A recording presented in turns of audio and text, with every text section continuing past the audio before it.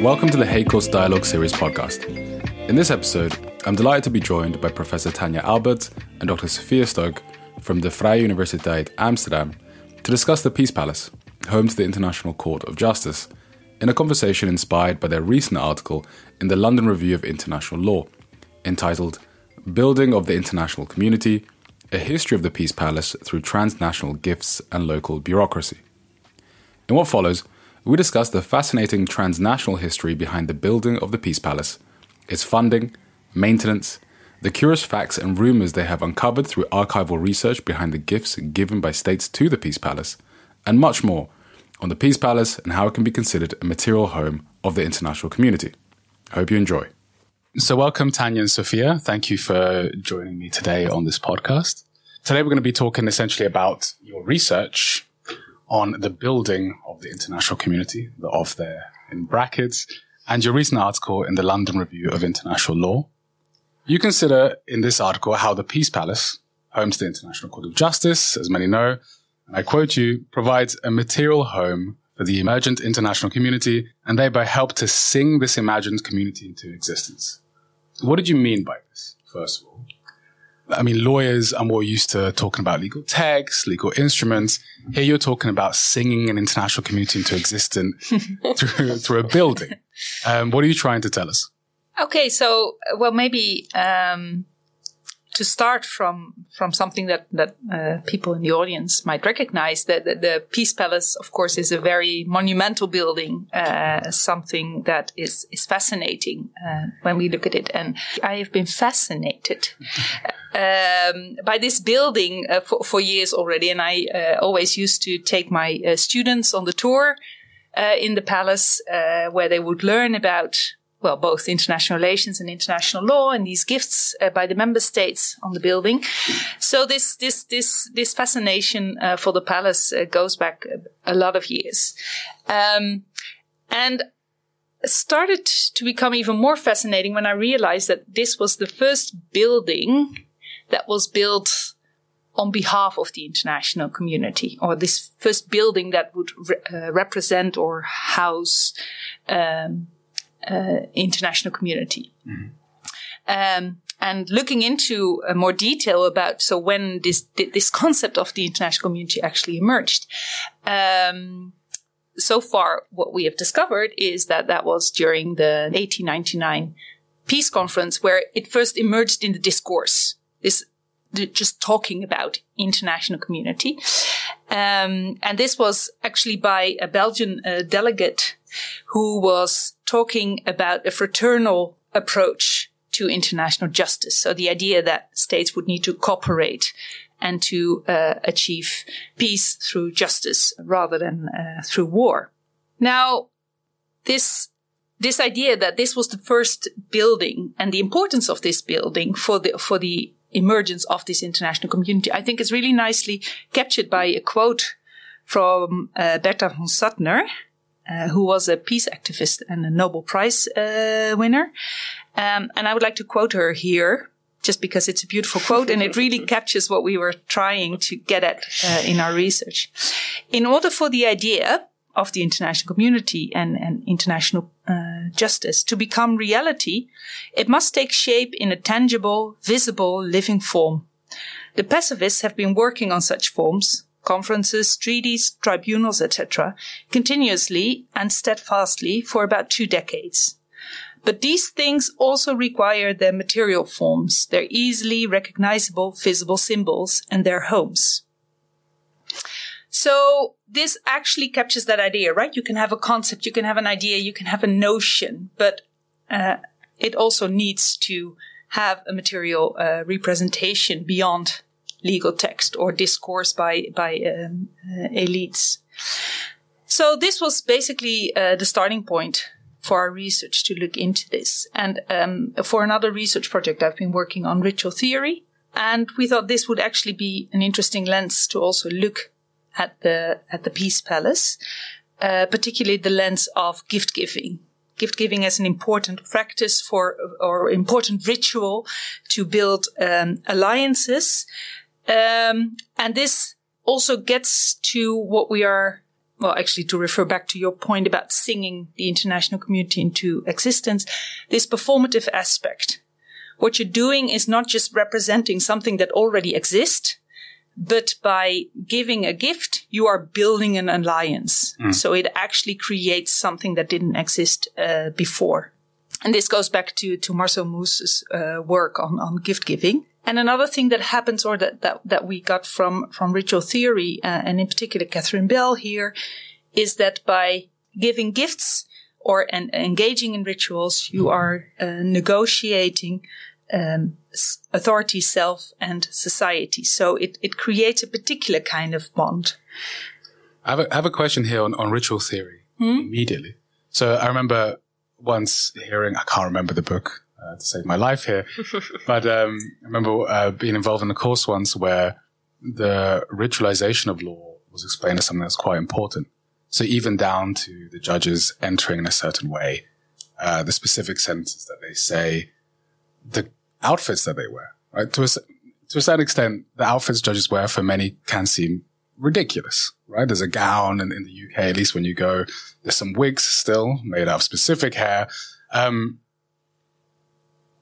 Does ritual theory talk about a beginning point? Because international law, to a certain extent, began before the building of the International Court of Justice. So where in your mind does this ritual begin already for the international legal community?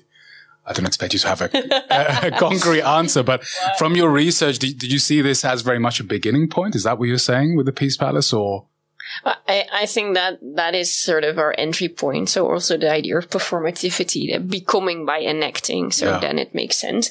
But I think also we wanted to step away from this sort of more traditional view on what is a ritual, and that is then, because that's a very recognizable ritual. And we also really looked at the backstage of this, and also how it began for us was also a question. Okay, but how did this happen? So how did it went? And then we quote Ringmar, from visualizable to imaginable to real. And then we wanted to make this also tangible. So I think this is where we started with the ritual, and also the building as performing and constituting the international community. It needs a home to actually exist, and then we sing it into existence. But then we went a step further and say, okay, how did this happen? And then we went into the archives, and we just said, do you have anything on the gifts and the building? And they came in a box with stuff. And then it becomes material as well, right? So there is stuff about this. And we dived into these letters between states and between the Carnegie Foundation, which were really trivial in many ways. So it was about the size of the gifts and the transportation, but you see also world history passing by, because ships could not ship the shipments because of these wars going on, etc. So it's really for us, this is also the materiality of it, is very much in that. So I think that is what we also wanted to make it tangible, and to see how it was also super messy. So the ritual, when you describe it like that, is also very clean, very organized. Yeah. And we wanted also maybe to expose the chaos behind it, which we thought was really interesting. Also maybe by accident, because we got to these materials and we got really interested in these correspondences. To add to that, so we're not particularly interested to define this as a particular ritual. And here again, and Catherine Bell is also useful, because she is not necessarily interested in this kind of categorization, or what would we identify as a ritual and what would be not, right? So that would be more of an ontological approach. We're not necessarily interested in that, but what we did is, for us, ritual theory provided a helpful lens to look at how this international community came into being. And another aspect, apart from gift giving as a concrete ritualized practice, that we found interesting with ritual is ritual has this kind of dual dynamic inside it. So on the one hand, ritual means sacralizes something. You know, you have this big ideal and it becomes like holy, transcendental, etc. And at the same time, ritual is something very concrete, right? It happens on the ground. It needs this material grounding. And it's this dual dynamic that we saw, that we thought like, that's actually also happening with the Peace Palace. When you have first this ideal of an international community and this ideal of a fraternal approach. And of course, international law existed before, but this idea that we would be united as a community working towards the same goal, that is an important transformation in international legal discourse that happened at the Peace Conference. And the Peace Palace then becomes a very concrete way of materializing that. So you both have this sacred aspect of this ideal that is almost too big to capture. And then you have the very concrete, like, okay, we need to make this happen. And then how that happens and the kind of bumpy road to actually materializing this, all the bureaucracy that goes into this. That's what we got really interested in when diving into the archives. So let's talk about that then. Let's talk. And I remember you also said that an original consideration was to call it a temple. Yes. If I remember correctly, right? This sacralization really comes through even in the naming of the building. So let's talk about how you got your hand stuck into the archives. How did the Peace Palace come to be? What did you find out? What did we find out? Now, what we found, because there's also a lot that we did not find, or not yet. Not yet. Yeah, so we found a lot of questions. But I think what got us interested, and also what is a sort of key theme in the paper, is this really strange web of transnational actors that are involved in this process, and also the rather curious role of the Carnegie Foundation, and that consisted of these Dutch elite men who then also decided at a certain point on what is beauty. What is good enough to be in the Peace Palace? But they had a really strange role also we discussed two kinds of gifts, the gift of Carnegie in like the monetary gift and the gift of the states. And I think in both, scenarios, they play a very, interesting role. So I think that's one aspect. And also really how quickly you go from grand idea to really bickering about, I don't want my chandelier in the library because it's not on public display, which is actually a huge theme, but if you see it in such a letter, it seems so trivial. But the concerns of states about their publicness of their gifts also for us really opens up this sort of situation where you have both this ideal of a community, but also states really wanting to make their mark and to be individuals and to be seen, and to be appreciated and praised for what they give to the palace, what they give to the community. So I thought that was a nice dynamic that came out really well. But to see that in the form of these very trivial discussions, I think for us was how you see that this grand ideal, the materialization of that is very localized and very bureaucratically embedded in a strange transnational network. I think that for us is a thing that we really thought was remarkable. Yeah, and it's also this role of Andrew Carnegie, right? So we have this perspective of gift giving, and then most obviously everyone knows about these diplomatic gifts that the member states gave to the court. But of course, there's also this initial gift, the monetary gift of currency of the time. I don't have the right amount.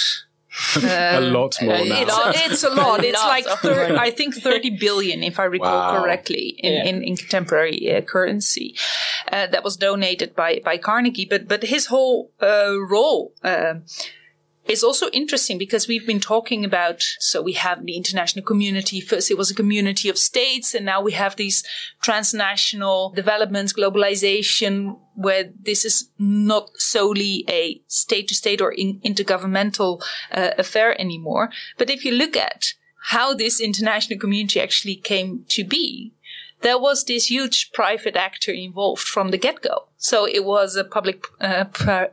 private-public partnership from the very beginning. And this whole idea that transnationalism comes after internationalism is based on our disciplinary narrative. But if you look at how this actually came to be, it is transnational from the get-go. On the one hand, because of the involvement of Carnegie. So it's public-private partnership.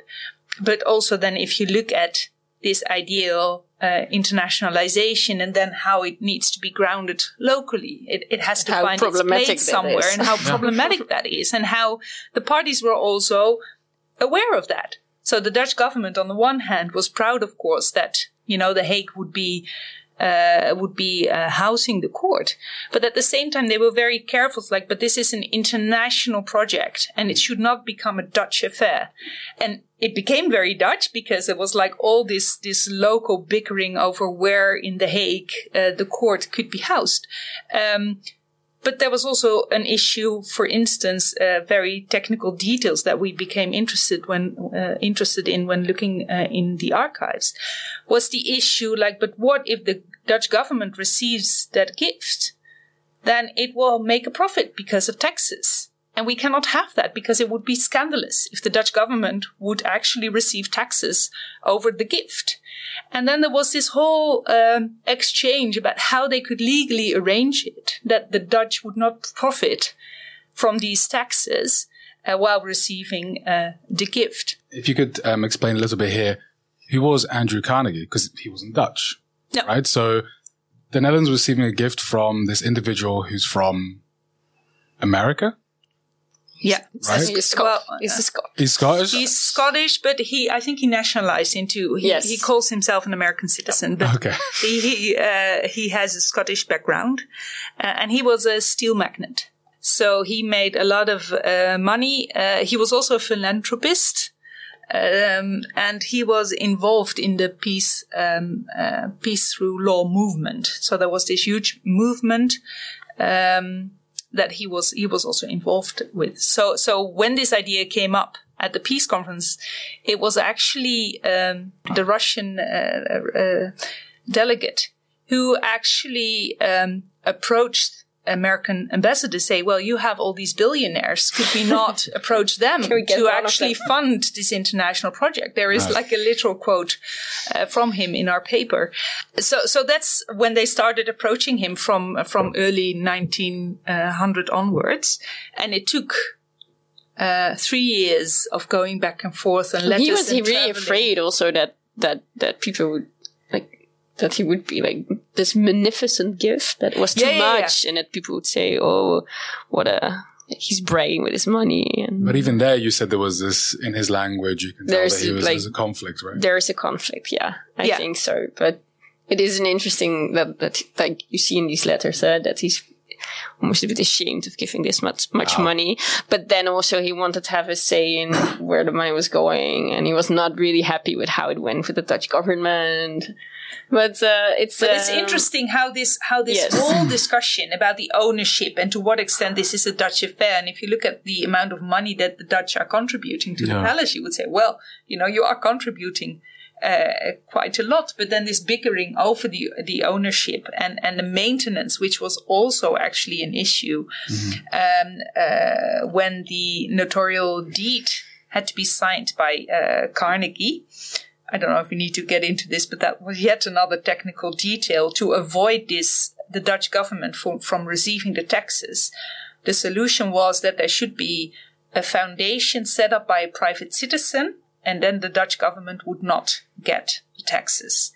So the solution was that Carnegie would set up a foundation, and that way his gift could be received. Wow. By the but foundation. Maintenance was a crucial point in this. Yes, because he expected the states also to be part of that. So this was after 4 years of going back and forth about this gift, and then there was a draft notarial deed, and they went to Skibbo, the Scottish castle of Carnegie, to have him sign the notarial deed. And then at the very last moment, after 4 years, he refused to sign, because he was afraid that by him signing, this would relieve the member states or give the member states a reason to kind of take a step back and not be fully committed to the project anymore.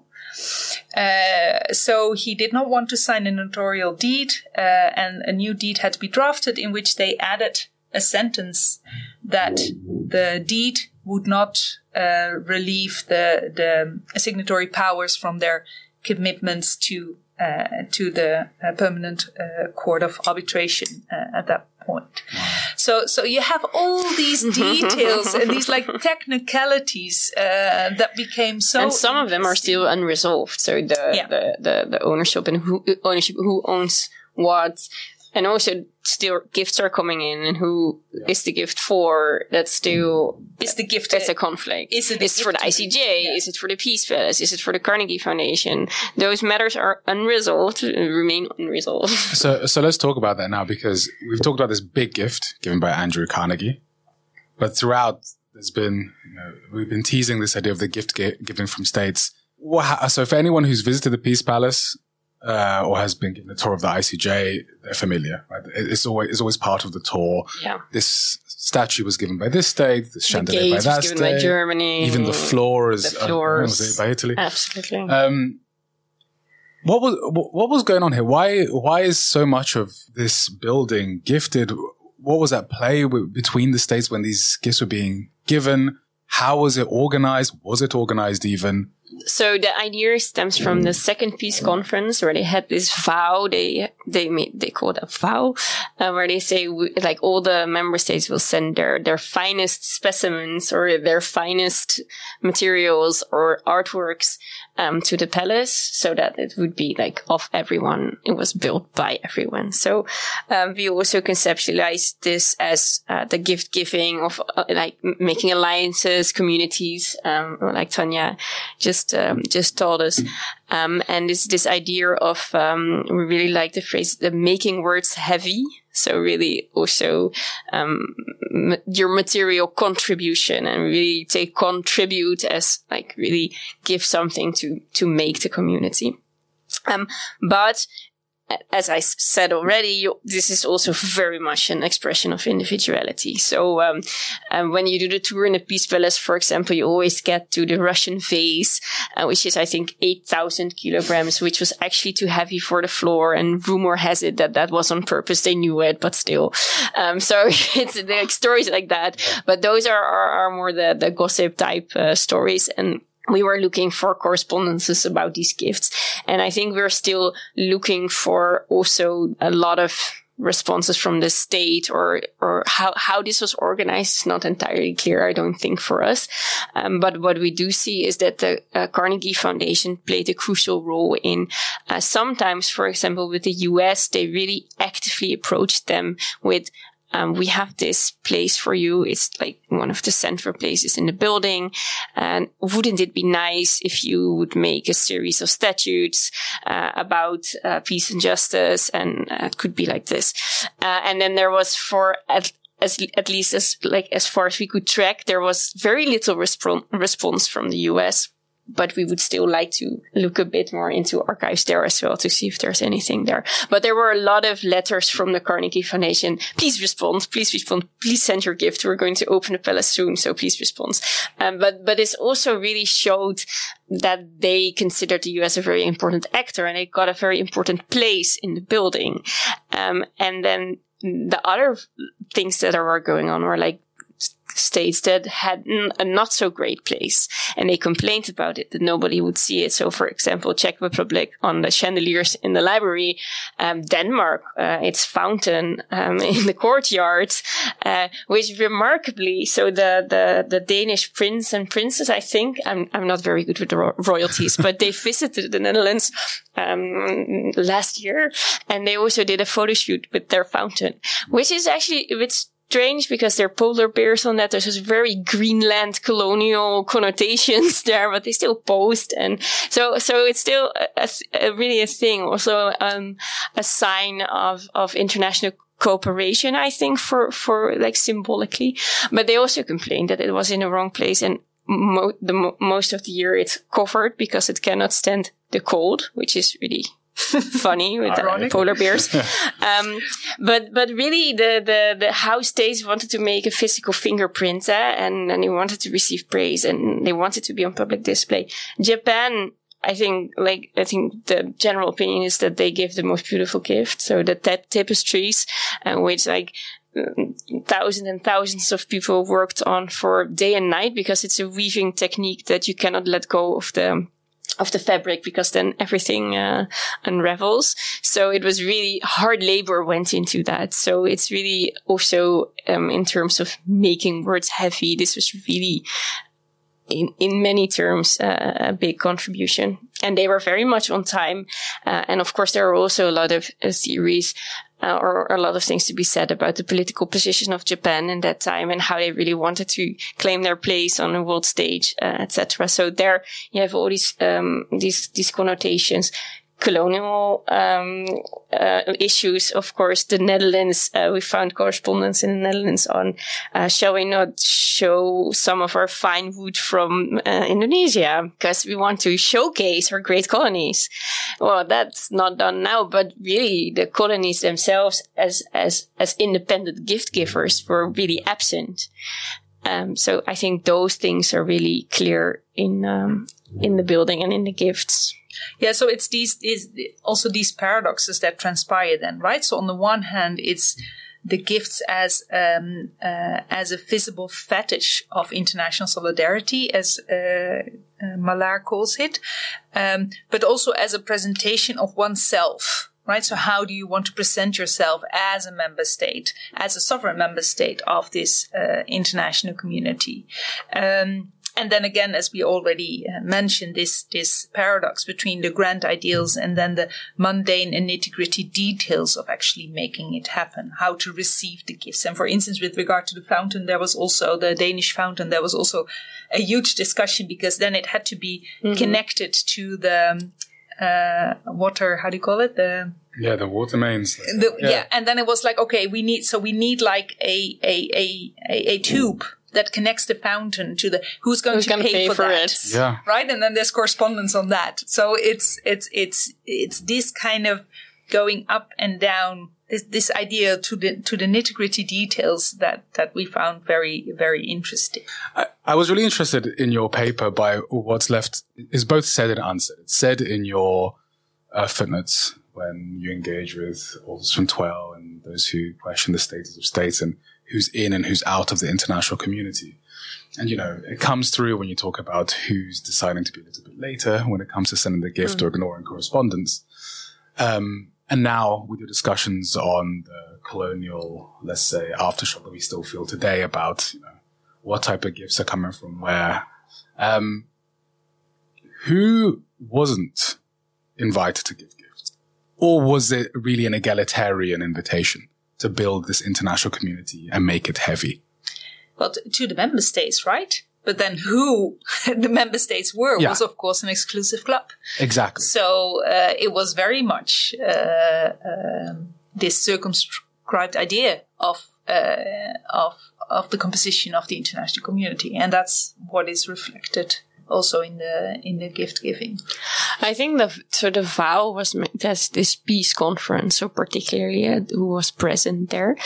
But what you see as well is that the palace receives gifts, also uninvited gifts. Okay. Also private parties or organizations, they send gifts, and they're all also. So the Carnegie Foundation sends a lot back. Actually, this is not good enough, especially when private parties send those. So not so much on state gifts. I think, so if you look at the list of states that gave something to the palace, it's quite long and it's quite comprehensive. So I think the big absent parties are the colonies indeed, to not that there were no gifts from colonies, but they were always given as colonies, right? So that's they were there as objects in a sense, right? And it was absolutely the colonizer who decided what would be given from the colonies. Exactly. Yeah. And then there's also, of course, the difference between the building materials that were donated, or is it artworks? And from the Netherlands, there are a lot of different gifts. So it's both materials, artworks, etc. So it's also very unequal distribution of who gives what. And then also when you're there, it's not that there are like these little cards, like this was given by this state. So it's, in that sense, it's maybe also less visible. And there are a few iconic gifts that have a good story that are now, still very, visible for the public. Although it's also, of course, like, there are tours, but only for a few people. So it's not very visible in that sense. And when it is, you wrote also that there is a certain, let's say, evidence of Western culture in it, right? So the stained glass windows, right? So especially, when you consider that they really said there should be no religious connotation, whatsoever. And then there's like Christ statues, really the iconography. And Daniel Litwin wrote about the windows, which is a really great piece. I highly recommend. Yeah, so the Christian overtones are everywhere. So it's not, not absent, at all. The reason I ask is, okay, so maybe we'll move to the final question. Why should international lawyers care about the materiality of the international community? But I don't mean this as a combative sense. I agree with your paper. What is it that the international lawyer can gain from thinking about, the making heavy of this international community and this ideal of international justice and how it came to be? Well, because international law is more than just the text and the jurisprudence. Right. So in a sense, it's moving, to use a very traditional distinction from the law in the books into law in action. And this is a way in which you can see that law is materializing also, and constituting the international community as we argue in our paper. And I think it fits very well with the materiality turn, the material turn, if you want to speak in terms, in international law. So the whole idea of how law comes to matter is one interpretation. Then there's the Jesse Homan and Daniel Joyce objects book of international law, where you see an interest in what objects do in international law and how objects discipline subjects into international law, and those studies are done more frequently. So we really realize, I think, that law gets to do what it does through objects as well. And also that the point with the international community is that it needs a physical reference to be, and it becomes by enacting it through also material ways. How did you feel when the ICJ started engaging via Zoom? I think that's a fantastic, a fascinating way also to test theories of performativity and also indeed of materiality. I think there's a lot. There was already not a lot, but there is an architecture and law movement where the move to digital was not only in international law and not only in COVID times, it already is happening. And there is a lot of research done, also how it affects inclusivity. And I think those questions really come up when they move to digital. Also for me, the question of the public, I have always found interesting, and that also changes when this happened. I think, maybe not to answer the question, but to say that this really brings up these questions and brings out these questions of physicality in a very interesting way. I also was really fascinated by these pictures of judges with masks, because that indeed also changes the ritual, and it doesn't in a way. But then you had these pictures of this, and this is, of course, another layer that I find interesting. There were pictures posted of judges with a mask on Twitter. And then there's also another public that is, engaged.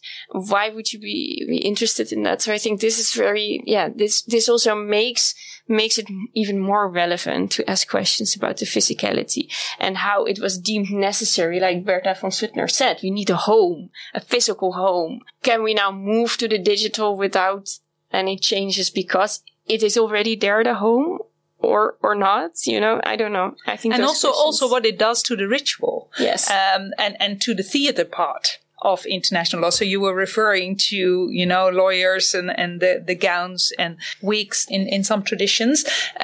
But maybe from a personal experience, I remember the first time I had a PhD defense on Zoom.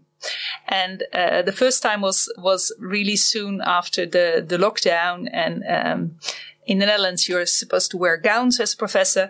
But we didn't have them at home because they were at uni. So the first time we did the defense, in our regular clothes. And, I was happy that was the case. And then the second time it was a couple of months into the lockdown and we could have obtained our gowns.